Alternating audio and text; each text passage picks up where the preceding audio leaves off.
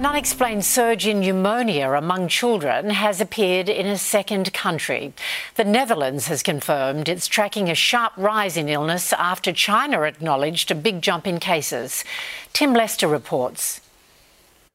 Many disease specialists have been reassuring about China's new outbreak of pneumonia in children. Now, though, the outbreak is no longer confined to China. As parts of northern China struggled to cope with rising respiratory illness last week, disease experts elsewhere began to worry.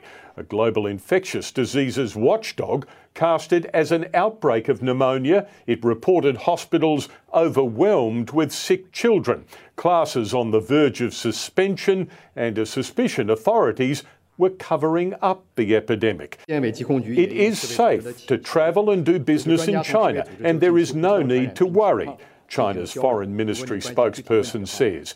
And many disease experts see the increase as predictable after China imposed some of the world's toughest restrictions to prevent COVID spread across 3 years, then lifted those restrictions last December. Yet similar to the rise in China, the Netherlands has now reported a marked jump in pneumonia cases in children aged 5 to 14. The number of cases in the age group almost doubled last year's number of cases.